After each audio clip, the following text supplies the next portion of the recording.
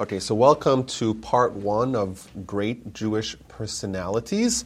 Today we're going to be talking about one of the famous scholars and leaders and heroes of all Jewish history, Rabbi Akiva. Now, Rabbi Akiva is a name that we've heard of, perhaps. He's one of the famous authors, one of the most commonly referenced authors of the Talmud and the Mishnah. And he has a very fascinating backstory. Now, his family is a family of converts, and his life was unique because he started off his life not in a great rabbinical dynasty or someone who with a very strong background in Jewish learning. Rather, he spent the first 40 years as a total ignoramus, as a total am haaretz. But he would go on to become the greatest scholar of his generation, and not only that, be very critical in this link that's going to connect the previous generation, the generation that survived the destruction of the temple, to the generation that's going to write down the Mishnah. It's a very, very vital and critical point in history where certain offices of Jewish life are going to cease, and there's going to be an in-between period before the next era gets settled, and Rabbi Akiva is right there in the middle, and he plays a very crucial role in making sure that transition is smooth. He arrives at this scene towards the destruction of the temple era. We don't know exactly when. He has a very long life. He dies in the year 136, and according to Jewish tradition, he was 120 when he died. So we assume that he was born in about the year 116 thereof, and he must have started studying in the 50s, not in the 1950s, in the 50s, just 50s. There's an interesting comment that he makes once he's already a scholar, he makes to his students, and he tells them that when he was an am haaretz, when he was an ignoramus, he would say and hope and yearn, who's going to give me a Torah scholar so I could bite him like a donkey? Before he became a Torah scholar himself, he had such animosity towards the other scholars that he said, if only I met a Torah scholar and I could bite them like a donkey. So a student said to him, like a donkey? Who says that, to bite like a donkey? So he says, well, a dog who bites just bites. A donkey who bites and actually breaks the bones. And I had such disdain and hatred towards the Torah scholars before I myself was one of them that I wanted to break their bones as well. It's a very interesting statement, and the commentaries really give some elaboration to this idea. Whenever we talk about the word chamor or donkey in Jewish literature, it always has very, very deep meanings. The word chamor comes from the word chomer, which means physicality. And whenever we hear about donkeys in Jewish literature, it means one of two very opposing, very opposite ideas. On one hand, for example, we know Bilam, the greatest villain of the Torah, of the Bible, he had a very intimate relationship with his donkey, which is really interesting. The Torah goes on to stress about that relationship because he was someone who had a conversation with a donkey. He was so immersed in physicality that he was on the same level. He was enmeshed, so to speak, in this relationship with the physical. Whereas Moses, he also has a donkey, but he's riding the donkey. He's in total control. He's supreme. He's the master. He has the reins. His relationship with his physical iteration is that he's the master, he's the rider, and he's in total control. Abraham, we're told, rides a donkey. Messiah, we're told in the future, will ride a donkey. There's stories in the Talmud about rabbis riding a donkey. It's very interesting. The Torah doesn't go at it. The Talmud doesn't unnecessarily tell us the modes of transportation, but it refers to an idea. Whenever we're told that someone's going to ride a donkey, that means that they're in total control, in total dominion over their physicality. Not only that, in the end of Genesis, Jacob is blessing his children, and Yisachar, who is the son that is dedicated to Torah study, he compares him to a donkey. Just like a donkey is totally subservient to the load that he's carrying, so too great Torah scholars are totally committed to amassing a tremendous load of Torah study and taking it with them wherever they go. And it's interesting that Rabbi Akiva, even before he becomes a great Torah scholar, is linked to this idea. He was like a donkey. He wanted to bite and destroy the rabbis. It's almost as if he began as a donkey of of bitterness, of acrimony. He had animosity, and he took that ability and channeled it, so to speak, to the other kind of donkey, which is total commitment to Torah study.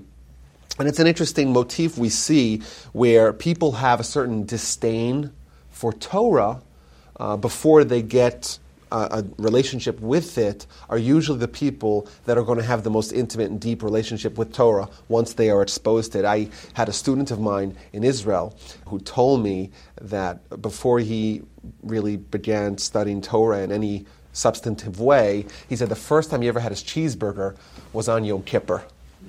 Why? He said he didn't know anything. He was totally ignorant, but he had something driving him towards this anger that he says, I'm going to do it on Yom Kippur. And he ended up in yeshiva, and of course the rest is history, and he became a fantastic Torah scholar. But the people that are kind of parv, as they say, neither here nor there, are the ones that don't necessarily have that same fire within them, fire in their belly, and can't necessarily utilize that towards achieving some great heights. Rabbi Akiva, even before he gets exposed to Torah study, he is someone that has a certain ferocity and tenacity to him. Now, he was observant of Torah law, but he was ignorant. And we find a story about him that really demonstrates that he had impeccable character. His midos were unmatched. And the story the Talmud tells is really striking. What happened? He was a worker. He was working for someone for 3 years. And after 3 years, he finished working. And it was the day before Yom Kippur. And he said, okay, now I worked for 3 years. His employer was enormously wealthy. He worked for 3 years, and now he's asking to get paid. He wants to go back to his family. And the employer says, well, I'm sorry, I'm out of cash. I don't have any cash. He says, no cash. No problem. Why don't you pay me with fruits, with vegetation, with produce, cash equivalent. He was a big landowner. He had lots of land. Pay me with that. He says, well, I don't have that either. He says, okay, give me real estate. Give me land. Give me property. He says, well, I don't have that either. Give me animals, livestock. I got none of that. Give me some vineyards. Maybe you have, and he looks around. There's vineyards as far as the eye could see. Well, I'm out of that as well. Well, give me like home furnishings, like blankets or pillows or something like that. And he says, oh, that I also have none. So the guy's like, he's got nothing left. What does he do? He's disappointed. And he just goes home. And he goes home to his family with 3 years of work that he's not going to get paid for. After the holiday, after Sukkot, the employer comes and has with him the payment, the compensation for the 3 years of work. And not only that, he brings with him 3 donkeys, which is interesting. Just mention donkeys again, which should make your head spin. But laden donkeys with food and with drinks and all these delicacies, and they ate and they drank together, and they were just schmoozing about times past. And then they have a conversation as to what were you thinking when I said I had nothing. So the employer says to Rabbi Akiva, what were you thinking about when I told you I don't have nothing? Did you suspect that maybe I was cheating you? He says, when you said that you had no money, I said, well, maybe you found a good deal, good business deal, and all your money's tied up in this deal. And when I said to you, maybe you have some livestock, I said, well, maybe you lent out your livestock, your animals, to other people. And I said, well, maybe, what about property? Then Rabbi Akiva responded, well, I said, well, maybe you have sharecroppers in the property, and therefore it's tied up as well. And when I said I have no fruits, I said, well, maybe the fruits weren't tithed. And when I said you don't have any home furnishings, I said, well, maybe you donated that to the temple. You donated that to charity. And the employer says, by the way, every single thing that you said was true.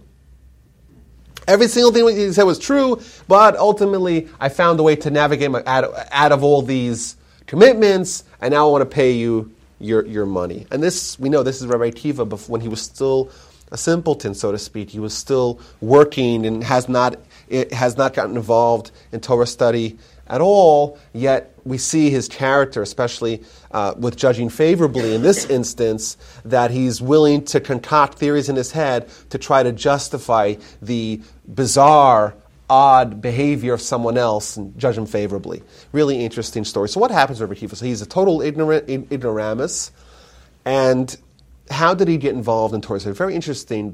We're given three different narratives. It's almost as if the story of Rabbi Akiva was cut up into three different pieces and scattered throughout the Talmud. We're just going to try to piece them all together. So he was 40 years old, and the Talmud tells that he was a shepherd. As we saw, he was tending to the animals.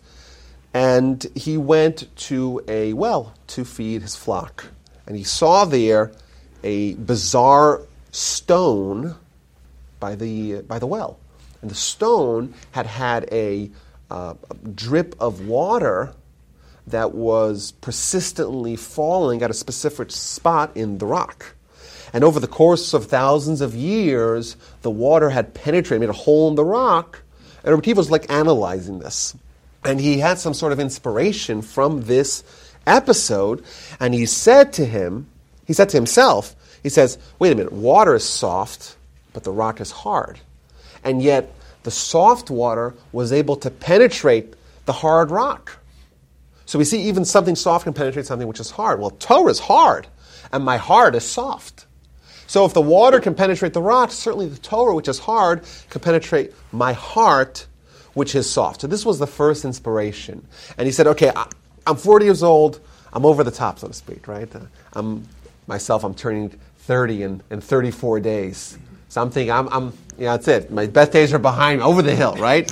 Rabbi Akiva's over the hill, he's 40 years old. He doesn't know anything. But he says, I'm still going to try. He goes to study, and the Talmud describes that he starts literally from the beginning to learn how to read Hebrew. Concurrently, it seems like that didn't really work out, or worked out, but he just learned how to read, didn't really become a scholar. But he was working for a man by the name of Kalba Savua. Kalba Savua was one of the wealthy landowners in Jerusalem before the temple was destroyed.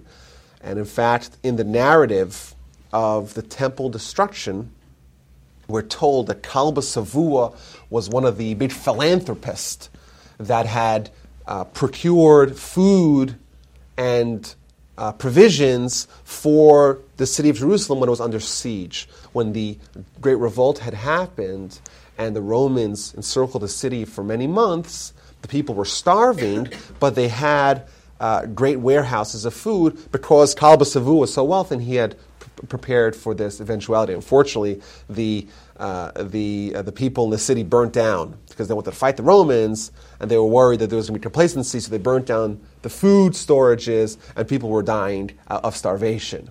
But either way, that's Kalba Savua, and that's the person who was Rabbi Akiva's employer, and he was working for him. And Kalba Savua's daughter saw him, and she was really impressed with him. So we see already about Rabbi Akiva, even though he's not a great scholar yet, but he really cuts an impressive figure. He's a very impressive character in his mannerisms, in his behaviorisms, in his quality of character. And she says to him, I'll get married to you, provided you pledge to go back to yeshiva, not just to learn how to read and to learn the basics, but to really full-time. And they agree, and they elope, they get married clandestinely. And when her father hears that his prized jewel of a daughter is got married to Rabbi Akiva, the guy who is his shepherd, who knows nothing, he disowned her. So now Rabbi Akiva and his young wife are totally on their own, and it's the winter, and they're sitting there, and it's depressing. He's not yet a Torah scholar yet, and she had come from a family of tremendous wealth, and now they have nothing. And Rabbi Akiva tells her, if I had all the money in the world, I'd buy you a special piece of jewelry with the imagery of Jerusalem, and it's going to be wonderful. He was trying to comfort her. Either way, they're sitting there by themselves in a cave. All they have is hay. And the Almighty sends Elijah the prophet to come visit them. Elijah the prophet comes, masquerading as a poor person. He knocks in their cave, and he says to them, oh, my wife just had a baby, and we don't have any hay to place the baby on. We don't have a cot for the baby. Could we have some? So Rabbi Akiva says, you see? There's someone who's even worse off than us. And that gave him a little bit of inspiration to forge ahead. he eventually goes to yeshiva, and they made a deal. You go to yeshiva, go study, and after 12 years, come back. That was their commitment. Just shows a little bit of concepts of what it means to study. You know, we like to study. We study for an hour a week. What percentage of Jews in Houston study for an hour a week? Now, this is a 12-year commitment, and I assure you, it wasn't like lots of coffee and cigarette breaks. Like, this was a total immersion. 12 years. I'll see you in 12 years. And we're going to learn. So he goes to the scholars, Rabbi Eliezer, Rabbi Yeshua, who were to be his teachers, and he becomes a student. And, of course, he's building a very strong foundation in learning. And the Talmud describes a little bit of his modus operandi of study. Like, what would he do? And this is, we see really as a theme throughout his learning, throughout his scholarship, throughout his life. When the rabbi would teach something, he would teach a verse. Rabbi Akiva would take every letter of the verse and say, why does it say this letter? Why does it say that letter? Why does it say that letter? Every aleph, every base. Rabbi Akiva left no stone unturned. He was, it's like the worst kind of student to have, who doesn't accept anything for granted. Like, doesn't assumes nothing, and really starts from the most basic and builds from there. That was his method of studying. He studied and became a great scholar. After 12 years, not only was he a competent scholar in his own right, he had already amassed a following of students that were totally dedicated to learning from him. After 12 years, time's up, he wants to go back to his wife. He goes back to his wife, and his wife, you know, poor woman, she's by herself, her husband's away, and she's living, I'm sure, in abject poverty. And someone had come and told her that, what are you waiting for your husband? He's not going to make it anyhow. He's going to be a total failure, and you're a failure, and you shouldn't have married him. That's when someone comes, and Rabbi Akiva's about to come into the door, and he hears this being said, this conversation going on behind closed doors. So he hears his wife tell this individual, that the Talmud calls him a Rasha, this wicked person. She says, well, if my husband was here, I'd tell him, you know what, I reconsidered, go for 24 years. I'd say, go back for another 12 years. Rabbi Akiva hears that, makes a quick U-turn, and heads back to the yeshiva. That's the story. There's a big debate as to did he walk in and say hi or not. I don't know. I take the position that he did. Others are sure that he didn't. That no, 12 plus 12 does not equal 24. There's a certain momentum that he had built up. He didn't want to lose it, and therefore he didn't stop for anything, and he just went right back. Either way, he went back. Now, and of course, after he's finished the 24 years of scholarship, he amasses a following of 24,000 students, and they come back from the yeshiva, and he's the Gadol Ador, he's the greatest scholar of his generation, and everyone comes out to meet him. The famous Rabbi Akiva is coming, and his wife is also there, the cheap seats, and she tries to elbow her way to the front. And some of Rabbi Akiva's students say, what's this woman doing here? They didn't know who she was. And Rabbi Akiva says the famous words, Sheli v'shelachem shelahi, my Torah and your Torah, all my students, is all in her merit. And the epilogue of this story is that another person came to visit him, and that was his father-in-law, Kalba Savua. He was unaware, this was the greatest style. He had no idea this was the same Akiva that was a total ignoramus 25 years prior. And he was having second thoughts about disowning his daughter. And the problem is that he had made a halachic vow that she could never benefit from him. And one of the laws, under certain circumstances, it would be possible to revoke a halachic vow if there is a good reason why. But you would have to have a rabbi sound off on that. So the big rabbi comes to town, and he comes to him, and he says to him, well, I want to reconsider. Well, what's the story? Well, my daughter married some ignoramus, and I disowned her, and now I want to change that position. So the halacha is that the only way you're allowed to do that is if you had imperfect information at the time. It means had you known at the time, or the reality, you wouldn't have done it. So Rabbi Akiva asked him, well, had you known that your new son-in-law would become a Torah scholar, would you have made this vow to disown your daughter? And he says, if I knew that he learned even one Mishnah, I wouldn't have made that. He says, oh, Shalom Aleichem, I'm your son-in-law. And of course, the rest is history. Rabbi Akiva and his family became inordinately wealthy. And in fact, what he had pledged, that piece of wonderful jewelry that he had pledged to buy her, indeed, he bought her, fulfilling his promise. Now, I think there's a few takeaways from the story. First of all, Rabbi Akiva, he saw a rock with a hole in it. That's how it all got started. What would have happened if Rabbi Akiva had not seen this rock? It's almost as if, we say, when we look at the big picture of Jewish history, we say that Rabbi Akiva was a vital link, that without Rabbi Akiva we wouldn't have Torah. Like us sitting here studying Torah together, that's only because of Rabbi Akiva. And Rabbi Akiva, he was kick-started by this rock. So we should find this rock and make a monument for it. No, because essentially we only exist because of this rock that has a hole in it, right? Is that a fair assessment? I think the answer is no. I think that Rabbi Akiva was primed for inspiration. You and I would see the rock and say, how cool is that? Snap a picture of it, right? We have a nice rock with a hole. It's a nice, perfectly cylindrical hole. Wow, so interesting.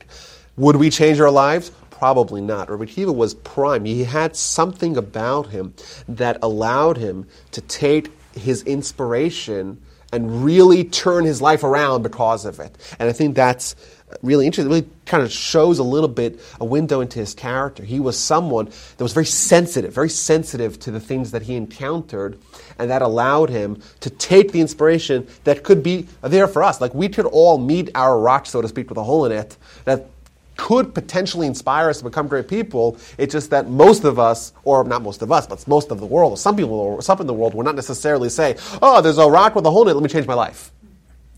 What made Rabbi Akiva special was not that he met the rock, but rather that he took that inspiration and really injected it into his heart, so to speak, and said, I'm going to change my life. And not only that, what did he say? He says, well, if the water could penetrate the rock, Torah could penetrate my heart. And this is a theme of Rabbi Akiva's life, that the Torah study that he did was not to try to populate his mind with Torah ideas. It was all about integrating it into your heart. In fact, there is a debate. There's many debates about Rabbi Akiva in the Talmud. Rabbi Akiva is one of the central players in the Talmud of the Mishnah. But there was a discussion that a bunch of rabbis had. After the temple was destroyed, many of the rabbis are living underground. And we're told in several instances in the Talmud that rabbis were hiding in an attic. In a fellow by the name of Nitzah, he had a house in Lud city, in the central Israel, and a bunch of rabbis were huddling together in his attic, hiding from the Romans.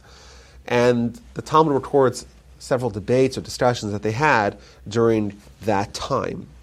So one of the questions that they had was, what's greater, Torah study or mitzvahs, ma'aseh, actions? Rabbi Tarfon, who was one of Rabbi Akiva's sparring mates in Torah, he says, a mitzvah is greater than Torah study.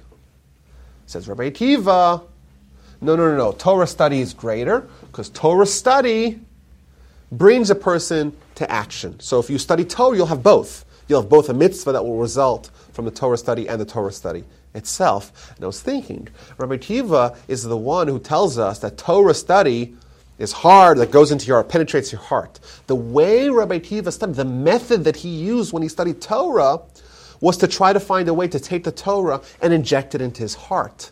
That kind of study is surely going to bring to a change in behavior. For most people, maybe the people that he was arguing, that this idea wasn't as clear to them, and therefore when they study Torah, yeah, Torah, maybe a mitzvah is better. Maybe in isolation, a mitzvah is greater than Torah study. But the way Rabbi Akiva studied, if he studied, it guaranteed it would change his behavior. What about his scholarship? When we looked with some stories that told about his scholarship, absolutely legendary. We already mentioned that he was very fastidious about trying to investigate the meaning behind every letter of the Torah, left no stone unturned.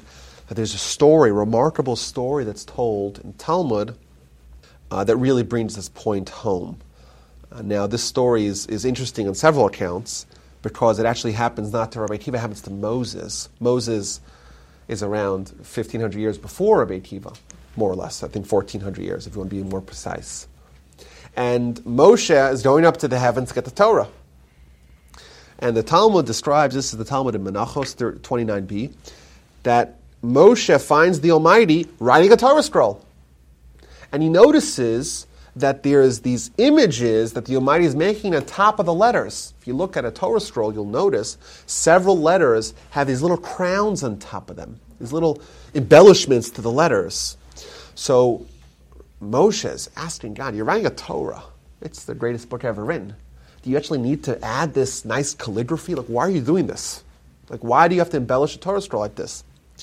So the Almighty tells him, there is a man who is going to come many, many generations hence, and his name is Akiva ben Yosef, Akiva the son of Joseph, Rabbi Akiva, and he is going to take these little embellishments on top of the letters and actually deduce Torah laws from those embellishments, from those little crowns on top of the letters. And in every crown, every jot and tittle of the Torah, he's going to deduce piles and piles of laws. Well, this really shows a little bit of Rabbi Akiva. Like, to Rabbi Akiva, even the letters themselves and the designs on top of the letters, all that was from God, and all that, thus, if it's from God, it can't be meaningless.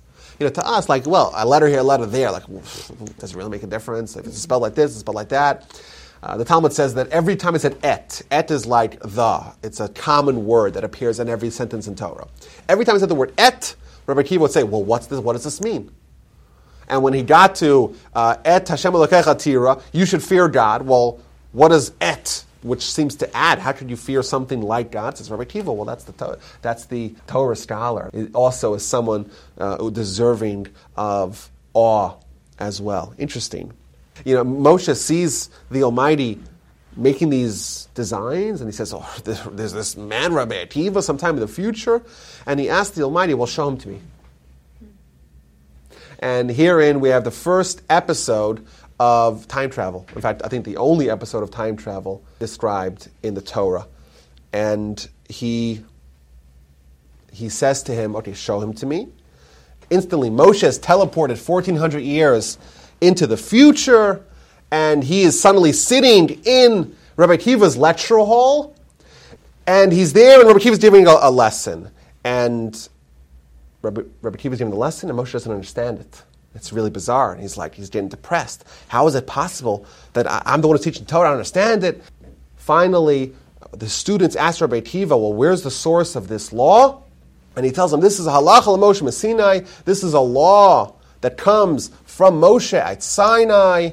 And Moshe, who finally hears this, is placated by the fact that he is still being invoked many, many years later. He goes back to the Almighty, and he tells the Almighty, you have Rabbi Akiva, and you give the Torah via me. Moshe is arguing that Rabbi Akiva is a more worthy candidate to give the Torah to the Jewish people than he is, just to give a little insight into the scope of Rabbi Akiva's scholarship. There's another story where there was a Rhodes scholar who was perpetrating a Torah principle against the Sanhedrin.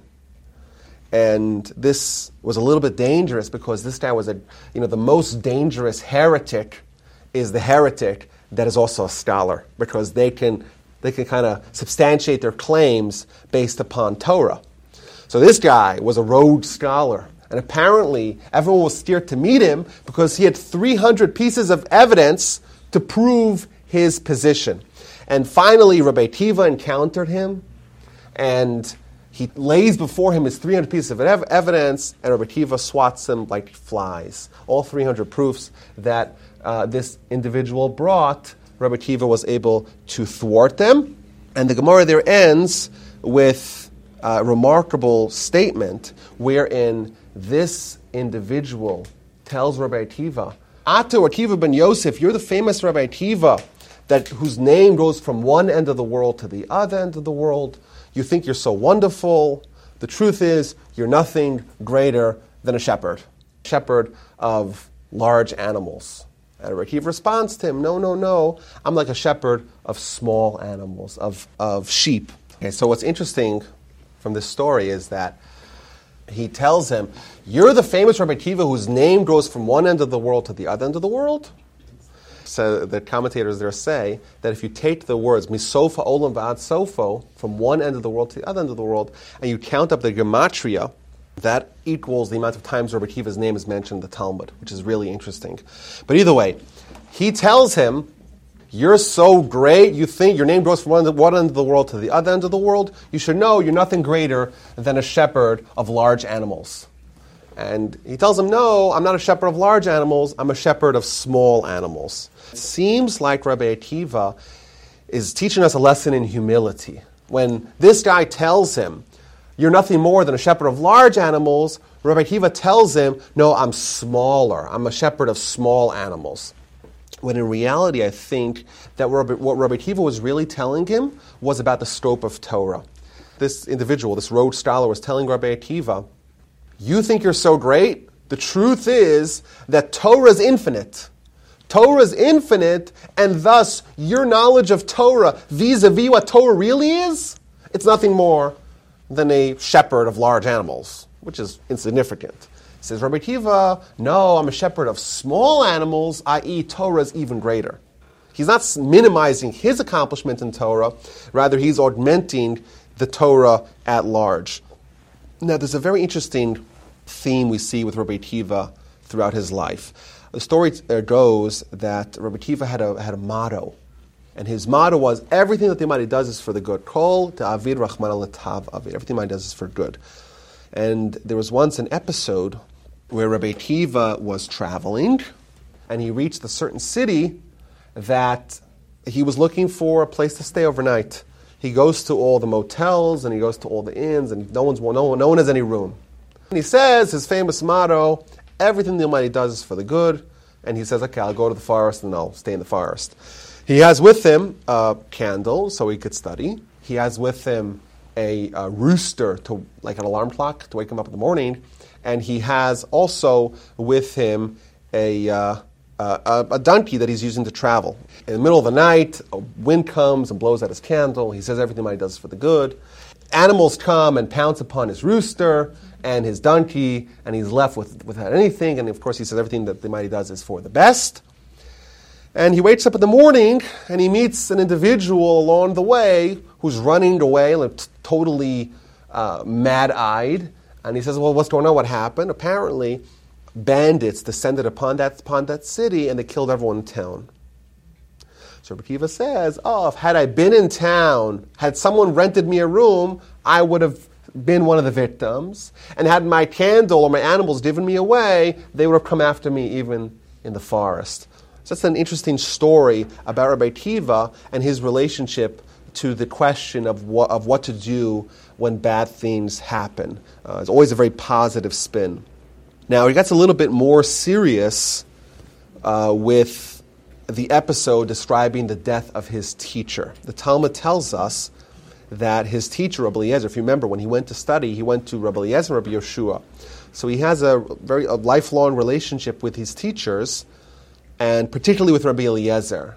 Rabbi Eliezer was also a very fascinating character, and he was someone who was a monumental Torah scholar. But towards the end of his life, he was getting ill. He's on his deathbed. And his students came to visit him. So Rabbi Akiva and his students, they come, and he's writhing in pain. He was in terrible agony because of his illnesses. And he tells them there's great fury in the world. Right? The Almighty was treating him with such agony, with such suffering, that he was telling his students that he can't believe how much anger the Almighty has in the world because he's treating him in such a manner. So all the students, they see their teacher suffering, and they all start crying. And Rabbi Akiva is there as well, and he starts laughing. People are embarrassed. Can you imagine? The rabbi is there in bed, he's writhing in pain, and all the students can't believe it. He says there's this great fury, everyone's crying, it's such an emotional, such a sad scene. Rabbi Akiva starts to laugh. So they say to him, why are you laughing? And he says to them, well, why are you crying? So they said to him, why are we crying? This is a veritable Torah scroll is in pain. And we shouldn't cry? This is the best reason to cry. You see Rabbi Eliezer, our teacher, and he's in pain, of course we should cry. So Rabbi Akiva says, well, that's exactly why I'm laughing. Why? Because Rabbi Eliezer's whole life, he was wealthy, things worked out for him, and nothing ever went bad for him. And we have a principle that if every sin that someone does, they have to address it. Now, if they address it in the form of suffering in this world, then they're cleansed from their sins. But if they're not addressed in this world, then they're going to have to count for them once they die in Olam Haba, in the next world. And I was worried, my whole life I'm surveying Rabbi Eliezer, and nothing ever went bad for him. And therefore I'm terrified that there's something, there's a surprise awaiting for him, a bad surprise, when he gets to Olam Haba, because he never had to deal with the sins. But now that I see him suffering here, I know that his Olam Haba is complete, is untainted, and that's why I'm so delighted. That's the give and take that they have. Rabbi Eliezer hears this, and he says, wait a minute. You're saying that I may have some sins that are unaccounted for. What is it? You've seen me sin in some way? He says to him, Rabbi Akiva responds to his teacher and tells him, well, you yourself taught us, Ein tzaddik ba'aretz asher ya'aseh tov v'lo yechta. There's no righteous person in the world who does good and never sins. You yourself said that. So everyone sins. There's no perfect person. So everyone needs to address it. If you don't address it here, you'll have to address it there. And therefore, it's very positive to get your penitence, so to speak, for your sins here and be done with it. And it's an interesting theme we see throughout his life. He was always very, very optimistic. And this is not an easy time to be Jewish, to be in Israel between the destruction of the Second Temple and the writing down of the Mishnah. That kind of 120-year period, very tenuous period. Rabbi Akiva always had optimism. So much so that the famous story is told that he's walking with his colleagues and they get to the city of Jerusalem, which is a heap of ruins. When the Romans destroyed the temple in the year 70, they totally destroy the whole city. Everything's burned down to the ground. No Jews were allowed to go back into it. So it's just a pile of rubble. The city that was once teeming with Jews, it had the temple, it was the epicenter of Jewish life. There's nothing there. And Rabbi Akiva is walking with his colleagues, Rabbi Lazar, Rabbi Yeshua, and they see in the distance the smoldering city of Jerusalem. And they see animals, road animals walking through there. All his colleagues start crying. And he starts laughing again. And they say to him, why are you laughing? Look at the sight. It's just a sight of devastation for our people. How could you possibly be optimistic and be laughing about this? So he says, well, you ask me why I'm laughing. I want to ask you why you're crying. They say, wait a minute. Our temple is a heap of ruins. There's animals marauding through the city of Jerusalem. We shouldn't cry? He says, well, that's exactly why I'm laughing. And he has an intricate idea here where he says, he quotes a bunch of verses, and the verses indicate, it connects individuals that are hundreds of years apart. And what he says is that there's two prophecies. One prophecy that foretells the destruction of Jerusalem, and another prophecy that foretells the rebuilding of Jerusalem. And they're linked together. So Rabbi Akiva says, now that I see that the prophecy of the downfall of Jerusalem is true, now I know, I'm comforted in knowing that the second prophecy that's linked together of the rebuilding and the renaissance of Jerusalem, that is also true. Always had a very positive spin on things, and in that story, his colleagues tell him, Akiva nechamtanu, Akiva nechamtanu, Rabbi Akiva, our friend, you comforted us. Now, towards the end of his life, he was the unquestioned leader of the people. He played a very important part in the Bar Kokhba rebellion. Bar Kokhba was a great Torah scholar and a great warrior who mounted a revolt against the Romans in the year 132. The backstory to this is that the Emperor Hadrian, he was one of the most terrible humans that have ever lived. He undertook a systematic effort to try to eradicate the Jewish people, starting with the rabbis and the rabbinates, and going after the common folk by making observance of Torah in any public fashion punishable by death.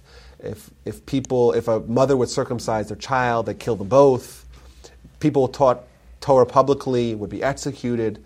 People who conferred smicha is a very critical office in Jewish life, because smicha is ordination of rabbinical authority that's conferred from one rabbi to the other rabbi. And the Sanhedrin, which was the last bastion of Jewish central authority, that hinged on rabbis being able to perpetuate in the form of conferring smicha to the next generation of rabbis. So Hadrian said, if anyone confers smicha, ordination, to a young rabbi, the conferring rabbi, the receiving rabbi, and the entire city in which the ordination was conferred would all be slaughtered. Really, really horrible stuff. So in response to this, Bar Kokhba organized a rebellion that was the most successful rebellion in all of Roman history, because they managed in the middle of Pax Romana, in the apex of Roman rule, they managed to actually kick the Romans out of Israel, to reestablish sovereignty for a couple of years, and all that, to mint coins, and really everyone was so sure that Bar Kokhba is the Messiah, and it's only a 60-year exile, and we're back to where we started. Now, of course, unfortunately, we know the story didn't go as planned. Bar Kokhba went a little bit awry. Rabbi Akiva, who was his supporter, withdrew his support. All the rabbis withdrew his support, and it ended very poorly, with the Romans coming back with greater numbers and greater ferocity, and causing a destruction that outweighed the destruction of 60 years prior of Jerusalem and the temple. In fact, the city of Beitar, that's when the city of Beitar fell. It was the last stand of Bar Kokhba, and the Talmud goes as far as to say that the death of Beitar was so vast and numerous that the non-Jewish farmers that were in the area, they didn't need to fertilize their field for 7 years because of all the blood. All the blood of the Jewish dead was enough to fertilize the fields for 7 years afterwards. That's at the end of Rabbi Akiva's life. So there's this, it's known in Jewish literature as the Shmad, which is the effort to systematically eradicate the Jewish people. One of their rules was no public teaching of Torah. Rabbi Akiva is the venerated sage of his time. He is teaching Torah anyhow. And there's an individual by the name of Papas ben Yehuda. He comes over to Rabbi Akiva and says to him, "Are you nuts? You know what the Romans are saying. You know they're executing, assassinating rabbis everywhere. What are you doing? Why are you teaching Torah publicly?" So he tells him, "I want to give you a parable. I'm going to give you an analogy. A wily fox, the most clever animal, right? He goes to the edge of the water, and he sees a pool of fish that are dodging something. And the fox asks the fish, "Why? What are you hiding from? What are you dodging? What are you running away from?" So he says, so the fish respond that there's fishermen, and the fishermen have nets, and we're trying to evade the nets. So the fox tells the fish, "What's the problem? Why don't you jump up onto land? There's no nets. You see nets anywhere? There's no nets anywhere. Come here, and you'll be safe from the nets." That's the counsel that they dispense, that the fox dispenses to the fish. And the fish respond to them, "You're the most clever animal. If we're in trouble in the water, which gives us oxygen, which gives us life, how much more trouble will we be if we're out of the water, we're out of our life source?" So Rabbi Akiva tells Papas ben Yehuda, he says, yes, right now we have to dodge and evade the Romans. But if we're out of the water, if we're out of Torah, if we're out of our life blood, then we're for sure dead. We know if you take one link out of the chain, if you take the Jews away from Torah for even one generation, that's it, we're done. So, yes, it's dangerous. But what's even more dangerous is for us to stop studying Torah. And the story goes on to say that they seized Rabbi Akiva, Not only that, they also seized Papas ben Yehuda, and they ended up in the same cell, which is ironic. He got caught for some other reason, and then he lamented the fact, at least Rabbi Akiva, we both ended up in the same cell, but at least you got here as a martyr, dedicating your life to Torah study, perpetuation of Torah. I got here from some sort of tax evasion or something like that. But we both ended up in the same place. And the story goes that Rabbi Akiva was being taken to be executed, and they did it in a very horrible, horrific, brutal, and cruel manner, as the Romans are famous for. They flayed him. They scraped his skin off of him. Really, really unbelievable cruelty.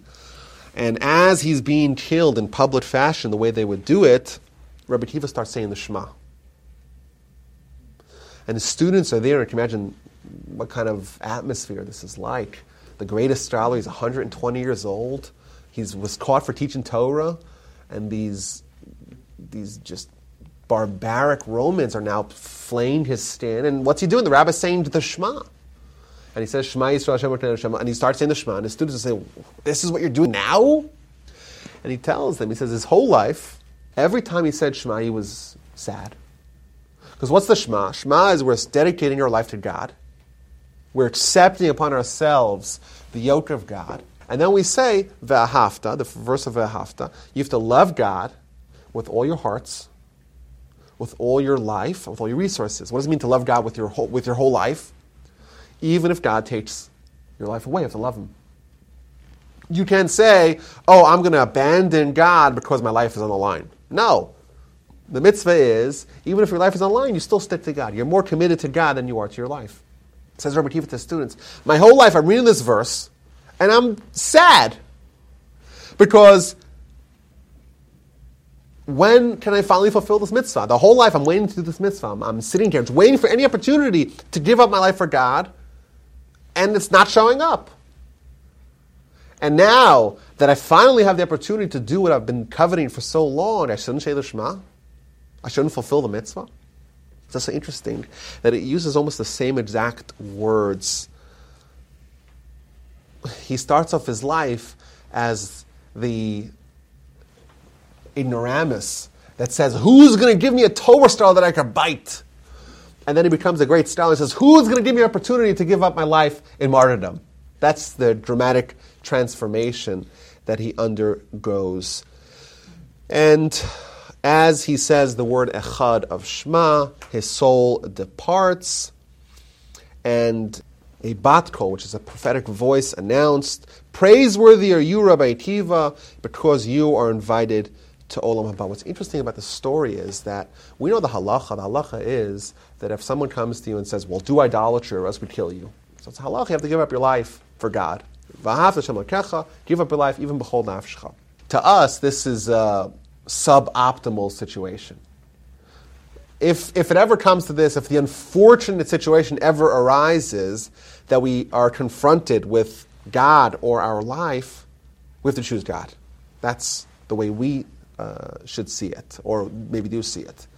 Rabbi Akiva, to him, not giving up his life, that's suboptimal. Because that's what he wanted. He said, I want to do this mitzvah. Give me the opportunity to achieve this pinnacle of giving up your life for Kiddush Hashem, for sanctification of God's name. The Talmud gives us a remarkable eulogy of Rabbi Akiva, and it says, from the time of Rabbi Akiva's death, there's no more Torah honor. Rabbi Akiva was the last person who embodied the honor of Torah. And Rashi explains, because he gave his heart to try to derive every single design on top of every letter. There's nothing more honorsome to Torah than when someone really attributes it to God. If you attribute it to God, then there's nothing superfluous.